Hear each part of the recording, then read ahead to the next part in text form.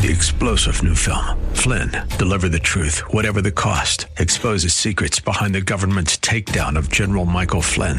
Flynn knew what the intel world had been up to. He ordered the first audit of the use of contractors. This set off alarm bells. He told the truth. He was the most dangerous person for Donald Trump to hire. They had to get rid of Flynn. Flynn, deliver the truth, whatever the cost. Available now. Watch it today. Go to salemnow.com. salemnow.com. You know, people have that same tendency today. Tendency to be convinced that they know what God should act like. They have certain expectations of what God should and shouldn't do. And when God doesn't meet their expectations, they don't reevaluate their expectations. They don't reject their expectations. They reject God. Unmet expectations. That's a problem in a lot of areas of our lives, isn't it? Welcome to another edition of Study Verse by Verse, and Pastor Leighton Sheely, our teacher, is going to share his thoughts from the book of John on this subject as he digs deeper into the 8th chapter. You might want to follow along with him. This is an outreach ministry of Church of the Highlands in San Bruno, on the web at highlands.us. That's highlands.us. And I'm Mike Trout. Again, continuing his study in the book of John, the 8th chapter. Here's Pastor Leighton. Verse 14, Jesus answered, "Even if I do bear witness about myself, my testimony is true. For I know where I came from and where I am going. But you do not know where I came from or where I am going. You judge according to the flesh. I judge no one. Yet even if I do judge, my judgment is true. For it is not I alone who judge, but I and the Father who sent me. In your law it is written that the testimony of two people is true. I am the one who bears witness about myself, and the Father who sent me bears witness about me." They said to him, therefore, "Where is your Father?" Jesus answered, "You know neither me nor my Father. If you knew me, you would know my Father also." Now, the passage here is a bit difficult and complicated, so let's see if we can break it down a bit for understanding. Jesus said, "Even if I do bear witness about myself, my testimony is true." What was Jesus trying to say? Well, one of the things that he was dealing with was that he was in front of the scribes and Pharisees. And the scribes and Pharisees were notorious liars. They were so good at it, they believed their own lies. We call those pathological liars today. And Jesus makes that clear in Matthew chapter 23, when 7 times in a row he says, "Woe unto you, scribes and Pharisees, hypocrites." Now, the word hypocrite is what we would say actor. A hypocrite was an actor on the stage. A hypocrite is someone who is trying to convince you that they are someone they are not. That's what an actor is. They're not acting themselves. They're trying to act like someone else. They're lying, and they're really good at it. And so what Jesus here had to say is, you're so used to lying and being lied to, you assume everybody else is the same way. Don't assume that I am like you. My testimony is true. I tell the truth. Now, obviously, the testimony of one person can be true, even if it's not substantiated by the witness of someone else. The demand for 2 or 3 witnesses is a means for establishing truth in a court of law. And so Jesus here gave several examples or evidences to support his testimony, and they were all related to his deity, which is something that the Pharisees and scribes rejected. First, he supported his claim by referring to his divine origin and destiny, which the Pharisees knew nothing about. He says, "For I know where I came from and where I'm going, but you don't know where I came from or where I'm going."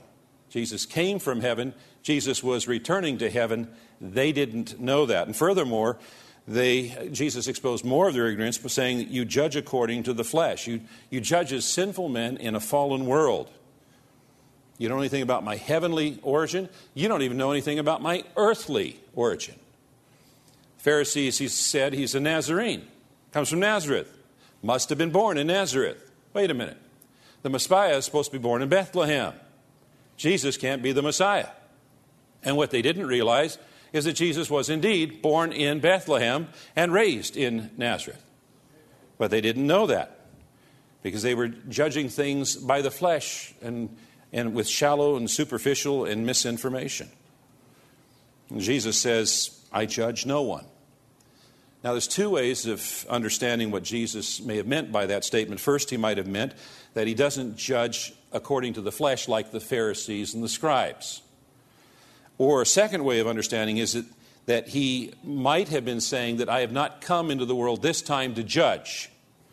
He said that in John 3:17. He says, for God sent not his Son into the world to condemn the world, but that the world through him might be saved. And so the first time Jesus came, it wasn't to bring condemnation or judgment, it was to bring salvation. Now, when he comes back the second time, he will be coming back in judgment, and that's what he's referencing in verse 16 when he says, yet even if I do judge, someday he is coming back to judge. Yet even if I do judge, my judgment is true, for it is not I alone who judge, but I and the Father who sent me. And so this is the second evidence that Jesus provides for his testimony, and that is the shared divine nature that he has with the Father, that he shares an equality with the Father. You remember that he made a similar claim back in chapter 5 when he said, my Father is working until now, and I myself am working. And the people there understood and were angered at him. They sought to kill him all the more because not only was he breaking the Sabbath, but he was also calling God his own Father, thereby making himself equal with God. You know, when Jesus came and talked about having a relationship with God as Father, that concept was radical. I mean, it is, if you think about it, it's still radical today. Because God is so incredibly great in every dimension. So infinite, so mighty, so knowledgeable, so wise, so everything. And what are we? Small, fragile, temporary. I mean, how could we possibly enjoy a relationship with God like family, like father and child? It was a radical idea. Verse 17, Jesus said, in your law it is written that the testimony of two people is true.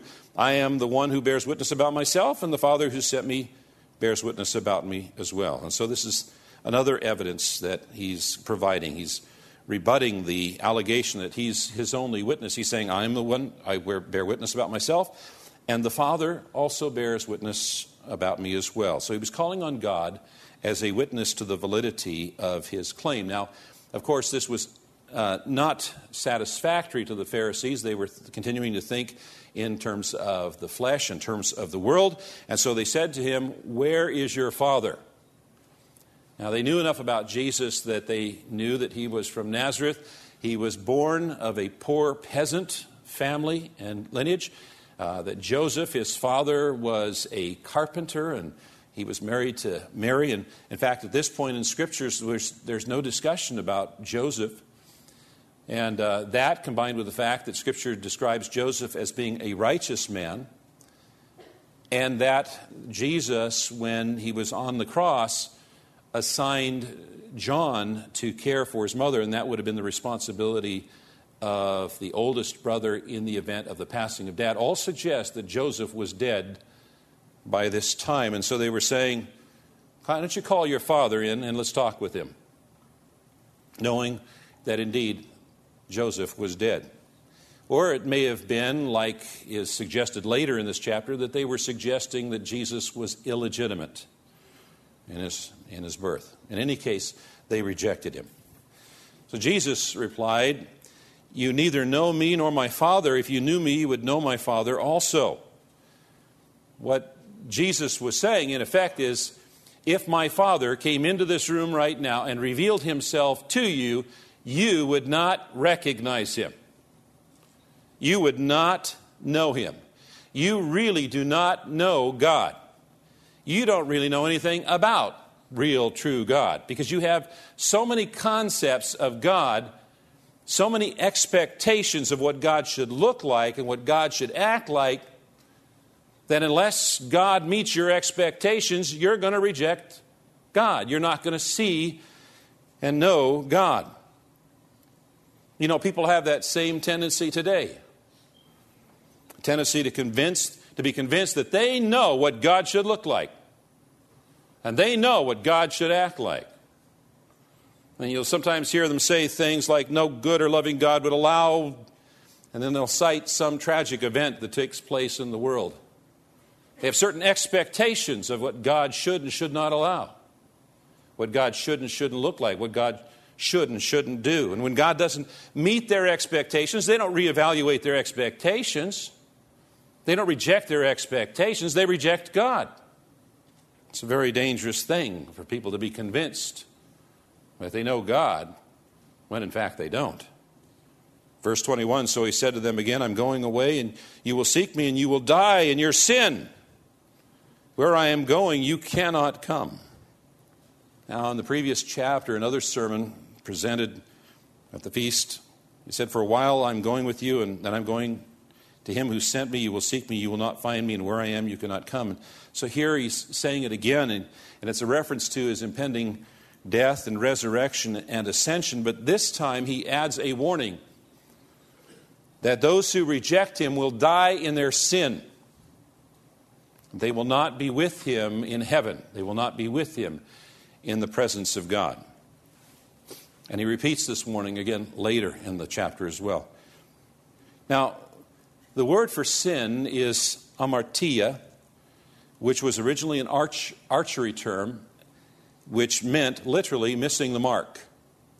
And the man or the person who refuses to accept Christ, Jesus Christ, as Savior and Lord, has missed the mark in life. They have missed the opportunity. Isaiah 59 says, it is your sin that has separated you from God.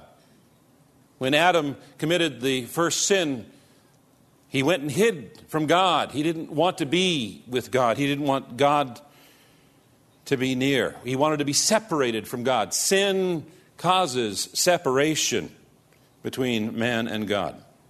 The person who dies in their sin is eternally separated from God.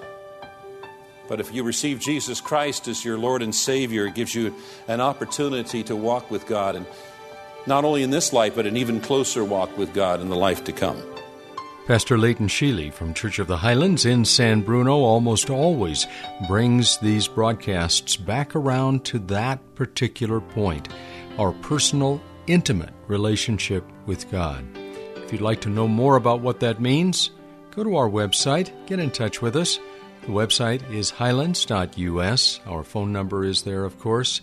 Any number of people would be more than happy to talk with you about that subject. This is an outreach ministry of Church of the Highlands. We call it Study Verse by Verse, and that's exactly what Pastor Leighton does each day. He's in the book of John and will continue in John for quite some time. If you've missed any of the past broadcasts, you'll find them on the web at studyversebyverse.com. That's studyversebyverse.com. And we're a listener-supported ministry. You can give safely and join with us in that way when you go to that website. I'm Mike Trout. Have a great rest of your day, and join us tomorrow when Pastor Leighton will once again open the Word of God, and we will study verse by verse. 3-star General Michael J. Flynn, head of the Pentagon Intelligence Agency, knew all the government's dirty secrets. He was one of the most respected generals in the military. Flynn knew what the intel world had been up to. He understood its funding. He ordered the first audit of the use of contractors. This set off alarm bells.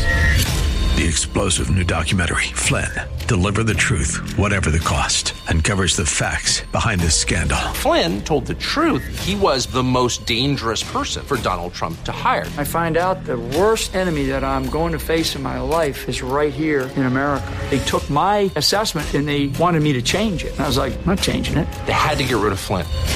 With in-depth interviews, archival footage, and never-before-seen personal records of the man behind the headlines. I just felt like I was drowning. Flynn, Deliver the Truth, Whatever the Cost. Available now. Watch it today. Go to salemnow.com. salemnow.com.